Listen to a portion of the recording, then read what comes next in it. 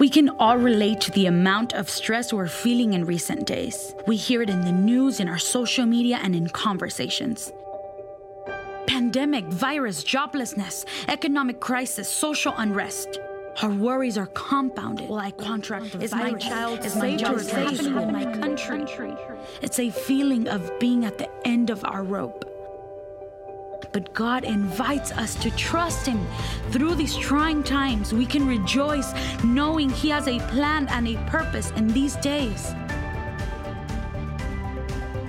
Using this time to better learn to live in faith, we will find peace as He walks alongside us. There is really hope at the end of your rope. Well, good morning, everybody. Thank you so much for tuning in. I am so glad to be back. I just wish I could see your faces. I miss seeing you, but thank you for being a part of the service, at least this way. I want to also say thank you to you for giving Kathy and I a little bit of time away. Quite honestly, I was getting just a little bit tired, and there's been a lot of stressful decisions and a lot of stressful situations that we've been working through, sort of trying to reinvent church over the last few months. And it was good to sort of unplug for a few days, and thank you for the generosity of giving us that time away. We have some of the most amazingly talented teachers and preachers on our staff, and you got the opportunity to enjoy them and learn from them in the month of July. They taught a series entitled Life Interrupted, and boy, was that spot on. Have you taken the time to sort of go back through your life over the last few months and sort of take an inventory of the stress that you have been through? Of all of the difficulties that you've tried to deal with in light of the COVID-19 virus, it's absolutely stifling. I mean, just wearing the mask. We live in the biggest hot spot, and if it's not it is at least one of the biggest hot spots in the country, in the Houston area. And just wearing that mask everywhere we go and for lengthy periods of time. And then being careful, super, super careful about everything we touch, people that we're with, how long we're with them. I mean, after a while, it starts wearing on you. And then now it's time for school. And is it in person at school? And if it is, does that mean that every single time your children walk in from school, are they bringing the COVID-19 virus into your house? Or if it's just at home school, can you really do that again? I mean, are you really up for this again? I got to tell you, you need to stop and think about all of the difficult decisions that the school boards have been making around us, and the administrators and the teachers.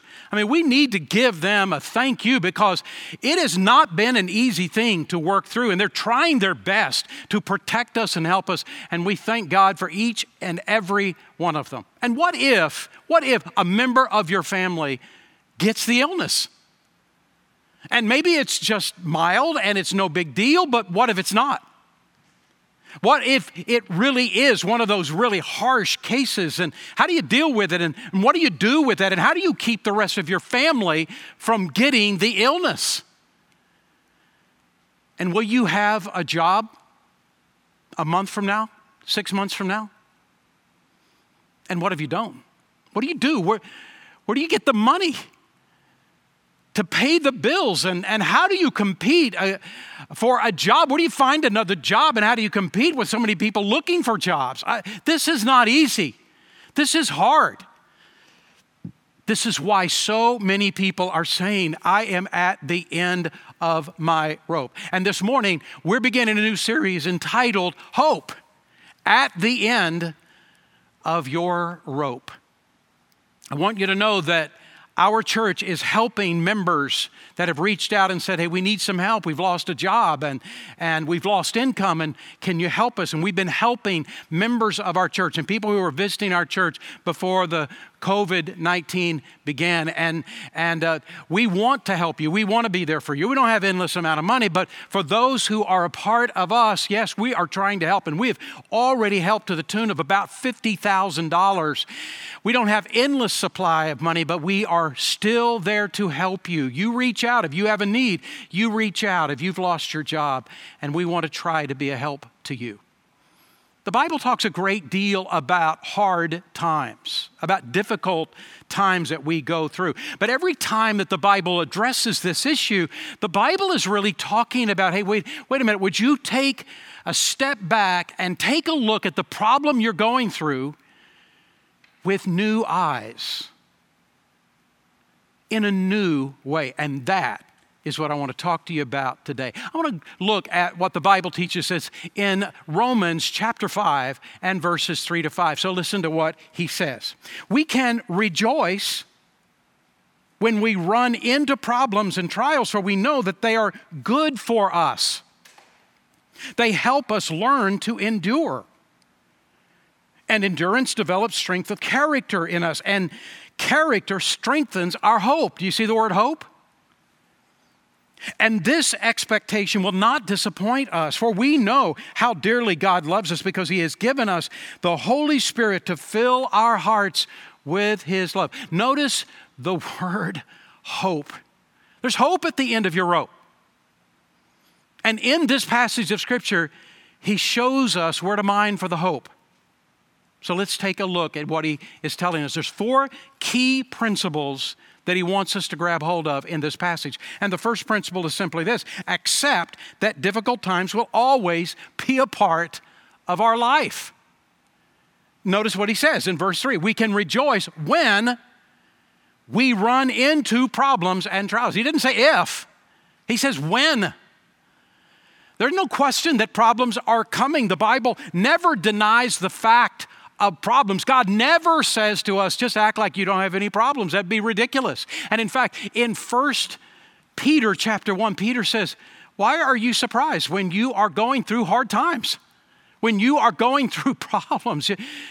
Life is filled with problems. You don't have to be surprised by this. In fact, notice what Paul says in this verse. We can rejoice when we run into problems and trials. See, no matter what decision you make, you are headed for problems. Even if you are dead center in the will of God, problems are coming. I've had so many people who have said to me, I thought I had made the right decision. I thought I was in God's will, and now I've got all these problems. I must have missed somehow God's will. No, it is the will of God that we go through difficult times. We go through hard times. You can be dead center in the will of God and dead center in the middle of trouble.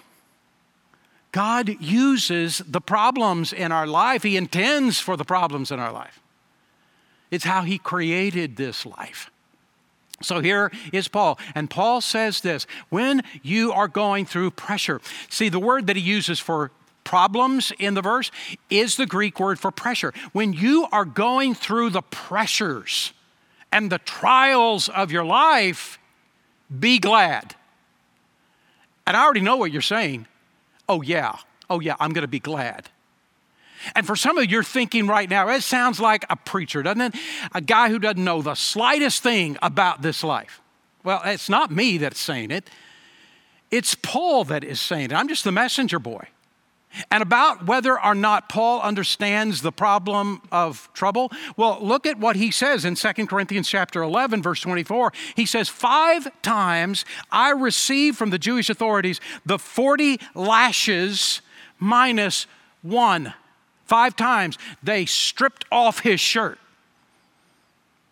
And they tied him to a post and they bullwhipped him. 39 lashes.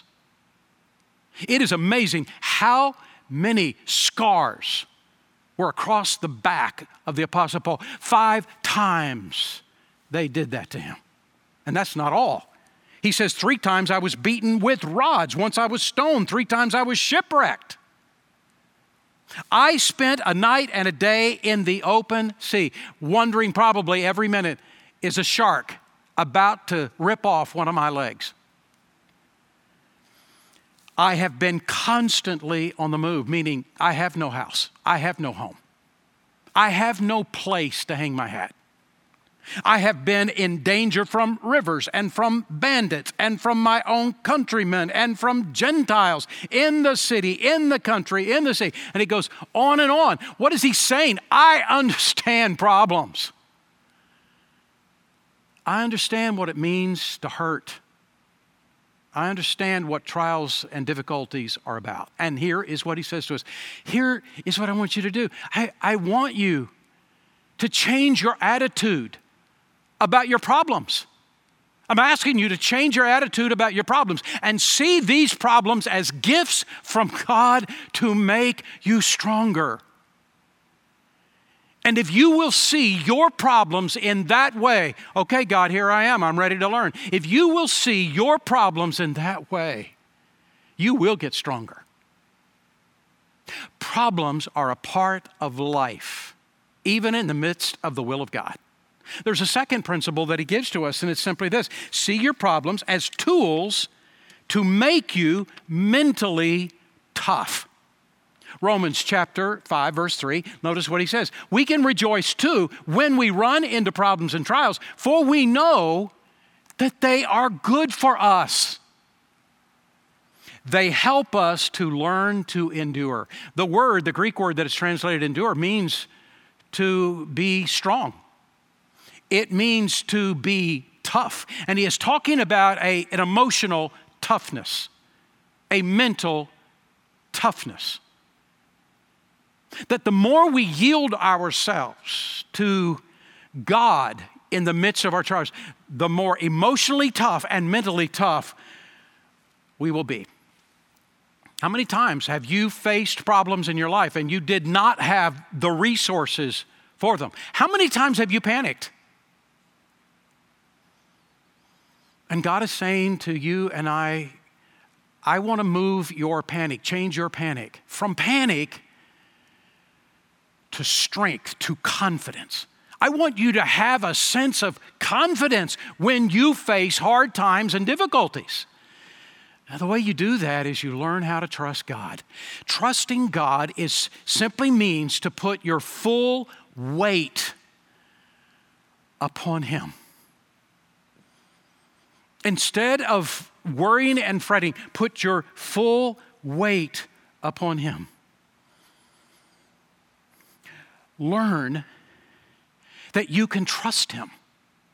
You say, yeah, well, I've faced problems and I've trusted God, but you have no idea how many scars that I have gotten from those problems and how much pain I experienced from those problems. Most of our hurt comes from our reaction to the problem, not the problem itself. It's about our reaction. Dave Dravecky was a starting pitcher for the San Francisco Giants. This is a picture of Dave Dravecky. And this was in the 1980s. And in 1989, the Giants were headed to the World Series. They got into the World Series. And a big part of why they did was because of Dave Dravecky. He was a left-handed pitcher. He was a fantastic pitcher. But that year, in 1989, he threw a pitch to home plate. And the pressure of throwing the pitch to home plate broke his arm in half. What the problem was, he had cancer in his arm.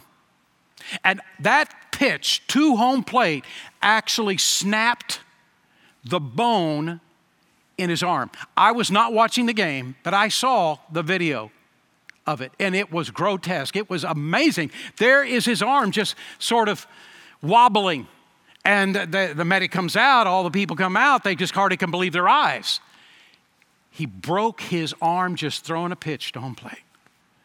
And they found cancer. And he went to work and dealing with the cancer, but they could not stop it. And eventually, they amputated that left arm. And in so doing, he lost his career. He lost his arm. And all he had ever done all of his life, from the time he was a little boy to the time that his arm was amputated, was play baseball. He didn't know anything else. What in the world would happen to him now? Well, it was 2 years later. It was in July of 1991. He gave an interview to the Associated Press reporter, and here's his quote. "There is no struggle about feeling sorry for myself. The question is not, why me, God? The question is, what is your plan for me, God? Because with Jesus Christ, I can endure anything." When I read that, my respect for Dave Dravecky went through the roof. Here's this guy in his 30s, and how could he make this statement? Because he had learned over time to trust God, and the worst possible thing that could possibly happen in his life had happened, and he was still trusting God. If you stop and think about this for a moment, he was fighting for his future. He was fighting for his future. If he would have yielded his life to anger and resentment and bitterness, we would have understood it. But he would have become an angry and bitter and resentful man. He was fighting for his future. And I want to tell you what God did with him. God created a ministry with Dave Dravecky and helping people's lives that he would have never touched before. And he gave to Dave Dravecky a hope and a future. And what God is saying to you and I, what Paul is saying through the inspiration of the Holy Spirit to you and I, is would you change your attitude about what's going on in your life, what struggle that you are experiencing in your life? Would you open your heart to the idea that God is actually using this for your good to make you stronger? And if you will, that is exactly what He'll do. There's a third principle in the passage, and it's simply this: see your problems as character builders. Listen to how he puts it in Romans chapter 5, verse 3 and 4. We can rejoice too when we run into problems and trials, for we know that they are good for us. They help us learn to endure. And endurance develops character, strength of character in us. God is not as concerned about our comfort as He is about our character. He will readily sacrifice our comfort to deepen our character. This is what we talk about as a church all the time, to love and lead all people to life change in Christ. The whole idea of life change, of becoming more and more like Jesus Christ, is talking about character, that you and I would have the character of Jesus in our life. We know that building character is a process. It's layered. It's layers of character. We know that. Growing up our children, seeing our children grow and mature, we know that from the time that they're tiny, they're little, we have to begin to those layers of character. Do not lie, do not steal, have integrity. We have been building into the hearts of our children from the time they're little up these layers. It takes layers after layers after layers of character building. But that character building doesn't stop when we become adults. We still have to grow character layer by layer by layer. And every time we make right choices in pressured situations, we're growing yet another layer of character. Adrian Rogers was the lead pastor at Bellevue Baptist Church in Memphis, Tennessee. He passed away of cancer in November of 2005. Adrian Rogers and I were friends. We weren't best friends. We didn't hang out a lot together, but we knew each other. We had shared a meal with each other a couple of times. We had several conversations, just one-on-one with each other. And we were in so many meetings together. A few months before he died, I called him, and we had about a 45-minute conversation. And in the conversation, he asked me if I would pray out loud on the phone for him, and I did. Honestly, it felt to me like I was praying for the Apostle Paul. I had that high of a regard for Adrian Rogers, and I prayed for him out loud, and when that prayer was over, Adrian said, pretty close to this, I wrote it down as quickly as I could, Mark, God can only use you to the degree that He takes you through pain. It's pain through hardship that makes you more powerful for God.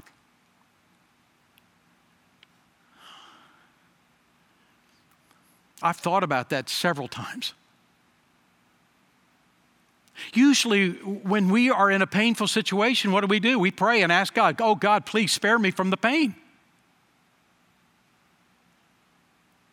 Most of the time when we're going through a hurtful, difficult situation, oh God, spare me from this pain. And many times God says, no, I brought this pain.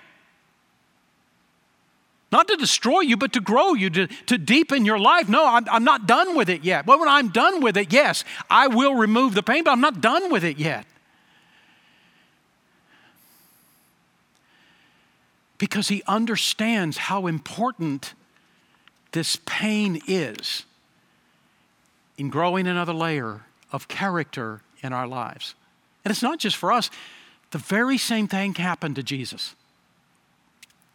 You know how you're reading Scripture and you've read that passage of Scripture so many times before, but it never logged in. You know what I'm saying? It never grabs you, but suddenly you're reading this passage of Scripture. You've read it many times before, and it's like it grabs you by the shoulders and it shakes you, and it says, now this is for you. And one day, as I was reading through the book of Hebrews, I came across Hebrews chapter 5, and it was like God shaking me and saying, this verse is yours. And honestly, I can't even tell you the number of times I've gone back to the verse because it surprised me. Here, I'd read it so many times, but I didn't get it. It wasn't grasping. But here is what it says. Hebrews chapter 5 and verse 8, and listen to what he says. Even though Jesus was God's Son, He learned obedience from the things He suffered. We don't usually think of Jesus learning anything. I mean, we understood that as Jesus was growing up as a little boy, through adolescence, He was learning and growing with God and man. We remember what Luke said in Luke chapter 1. We understand, okay, well, this happened, or Luke chapter 2. We understand this was happening in Jesus' life, but as an adult, we think of Jesus and His ministry. Well, He knew everything. After all, He is fully God, but He is also fully man. What Jesus, this passage that is happening in Hebrews chapter 5, verse 8 and 9, is actually describing what is taking place at the Garden of Gethsemane and to the cross. And here is what He is saying all the way to the cross. Jesus was still learning obedience. Does that surprise you as much as it did me? And how is it that He is learning obedience? He is learning obedience through suffering. Through suffering. If Jesus had to learn obedience all the way to the cross through suffering, how much more do you and I need to learn obedience? And how we learn obedience is through suffering. And notice what He says in verse 9. In this way, God qualified Him as a perfect high priest, and He became the source of eternal salvation for all of those who obey Him. In the midst of the pressure of the problems that you're facing, He is turning your silver into sterling silver. He is strengthening you. He is growing you. Victor Gortzel, this is a picture of Victor, or not a picture of Victor Gortzel, but the book. He wrote the book, Cradles of Eminence, and this is a picture of the book, Cradles of Eminence. And the whole book is about 700 people that Victor Gortzel was interviewing and studying, and then he sort of puts together what he learned from his study. 700 people that were very famous and exceptionally talented. Not every very famous person is exceptionally talented. I've never seen the show, but I've heard of the show, The Kardashians, and people tell me they don't have any talent. How in the world did they get to be so famous? I don't know. Not everybody who is famous is exceptionally talented, but he studied 700 people that were very famous and exceptionally talented. And here's what he discovered. Not everyone, but 95%, not 100%, but 95%, almost everyone, almost every one of them discovered the power and exceptionalness of that talent only when their life was in the fullest of pressure, in great difficulty. Only then did their talent rise to the top, and all of a sudden they discovered something about themselves they did not know. They had talent, but it was in the midst of hardship and difficulty and struggle that they discovered how talented they were, that their talent rose to the top. And through that moment, God made them famous and exposed the grandeur of their giftedness. Well, you and we're not in the book of the 700 people that he studied, but our story is the same. We may not be exceptionally talented, but what tends to happen in our lives as well, the level of our talent rises to a higher level in the midst of difficulty, of pressure, of hard times. And this is exactly what God is doing with this moment in your life. What makes your life great is the hard times you overcame to be able to fully use the talents God gave you. It's the pain, it's the hard times that propels your life to be more usable. I know that you already know this about trees, but to remind you, you know, when they cut down trees, most of the wood in the trees they cut down is just average, ordinary wood. I mean, it's good for lumber, for 2x4s, for paper. And we need those things. All of our houses are made, or most of our houses are made out of 2x4s, out of lumber. And so it has value, and all of us use paper, so it has value. Every one of those trees that is used just for lumber either grew on the side of a mountain, so they were protected from most of the storms, maybe all the storms, the side of the mountain, or in the valley. And though they did experience storms, they were protected from the brunt of those storms on the side or in the valley. Just everyday, ordinary lumber. But the trees that they make, the most beautiful furniture in the world, do you know where they get those trees? They are the trees on top of the mountain. They are. And you know why they are so priceless? Why they are so valuable? Because they took the full brunt of the storms. And when the full brunt of the storms came, they didn't destroy the tree. They just drove the grain of the tree deeper and closer. They made the grain of the tree more valuable. And now the most beautiful furniture in the world are made from the trees that are on top of the mountain. God is making you beautiful and powerful and strong. He's not trying to ruin you. He's trying to grow you. And this is exactly what Adrian was saying to me. This was what he was telling me. It is through pain that God ends up using us in the greatest possible way. Let your problems build your character. Stop being angry with God. Stop being mad at Him for everything that happens. Let Him grow you up and use you more deeply. Here is the last point, and it's simply this: see the positive overall end to the process. Romans 5, verses 3-5. We can rejoice too when we run into problems and trials, for we know that they are good for us. They help us learn to endure. And endurance develops strength of character in us, and character strengthens our hope. There's the word, hope at the end of your rope. And this expectation will not disappoint us, for we know how dearly God loves us because He gives us His Holy Spirit to fill our hearts with His love. He says this process won't disappoint us. When we respond correctly to the problems, we will not be disappointed with the results. We will not be disappointed with what God does through them. Why? Because He loves you so much. I can't begin to tell you how many people have said to me, why is God so mad at me? Does God even love me anymore? Look at all the problems I'm going through. Oh, my soul, God has already settled forever and ever that He loves you. He sent His Son to die on the cross for you.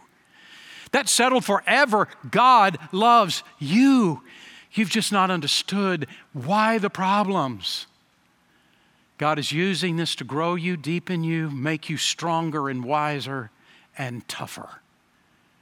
He is doing this for your benefit. You know what we need to do? What we need to do is to begin making monuments out of our struggles. Enterprise, Alabama was a big cotton town in the latter part of the 1800s, early 1900s. It was a big cotton town, Enterprise, Alabama, until 1915. In 1915, the boll weevil came to town. This is a picture of the boll weevil. It's a beetle. It came to town. And you see this boll weevil is actually on a cotton bud. It eats them. It destroys them. And thousands of the boll weevils descended upon Enterprise, Alabama in 1915 and totally destroyed all of the cotton crop. Totally wiped it out. And in fact, most of the people were on the verge of bankruptcy in that entire town. They didn't know what to do. They didn't know where to go because the boll weevils will be there the next year and the next year. What do we do? And somebody, a man in that town, read the findings of George Washington Carver. This is a picture of George Washington Carver. George Washington Carver was one of the most well-known scientists of the early 1900s. He was a botanist. And one of the groundbreaking breakthroughs that he accomplished was he studied intricately the peanut. It's not all that he did, but one of the breakthroughs was what he discovered about the value of the peanut, all the ways it could be used. And he was recommending everywhere, began to plant peanuts. And this guy read his findings and he recommended let's plant peanuts this next year. And I'm going to tell you, they had a bumper crop. They made so much money that next year and the next year. For the next 4 or 5 years, all they planted was peanuts. And they just made so much money. And then, now the boll weevil was gone. There's no cotton around here to take. And they then came back and planted cotton for 4 or 5 years and went back to peanuts for 4 or 5 years. And they became very wealthy people.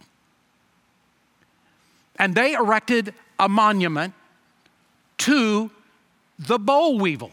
This is the monument. It was a monument to the boll weevil. They were saying, we're going to take the greatest enemy that has come against this town, and we're going to erect a monument to it showing how we conquered the boll weevil in Enterprise, Alabama. You know what you need to do? You need to erect some monuments to your greatest enemies. Now, I'm not talking about people. I'm talking about problems. You need to erect some monuments, sort of speaking into the face of the problem that stares you in the face, and with confidence and no fear. You see, I can do all things through Christ who gives me the strength. Erect monuments before those things that stand in the pathway of the will of God in your life. Monuments revering how God used them in your life to make you stronger. This is the promise of God. I'm going to tell you, it's not a promise to anybody, to everybody. It's only a promise to those people that know Christ, who walk with the Lord. And if you have never given your heart to Christ, if you've never accepted Jesus as your Savior, you can today, and oh, how I wish you would. In just a couple of moments, the service will be done.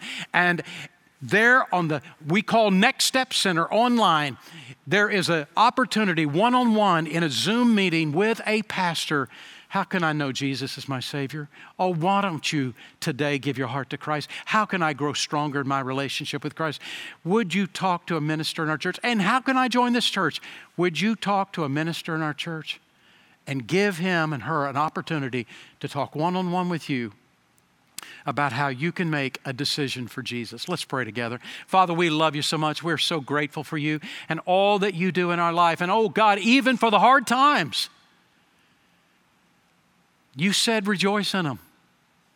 They are gifts from you. They're good for us.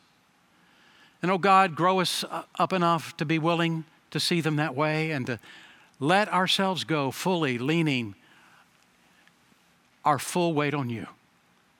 Move in our heart. Father, I pray you would speak into the heart of those who don't know you, those who are not close to you. This would be a turning point day in their life. And those who are not members of this church, that this day they would join this church. God, move in hearts, I pray, in all of our hearts as we yield our heart to you. As we build monuments to those problems because of the power of God in our life. We pray this in Jesus' name. Amen.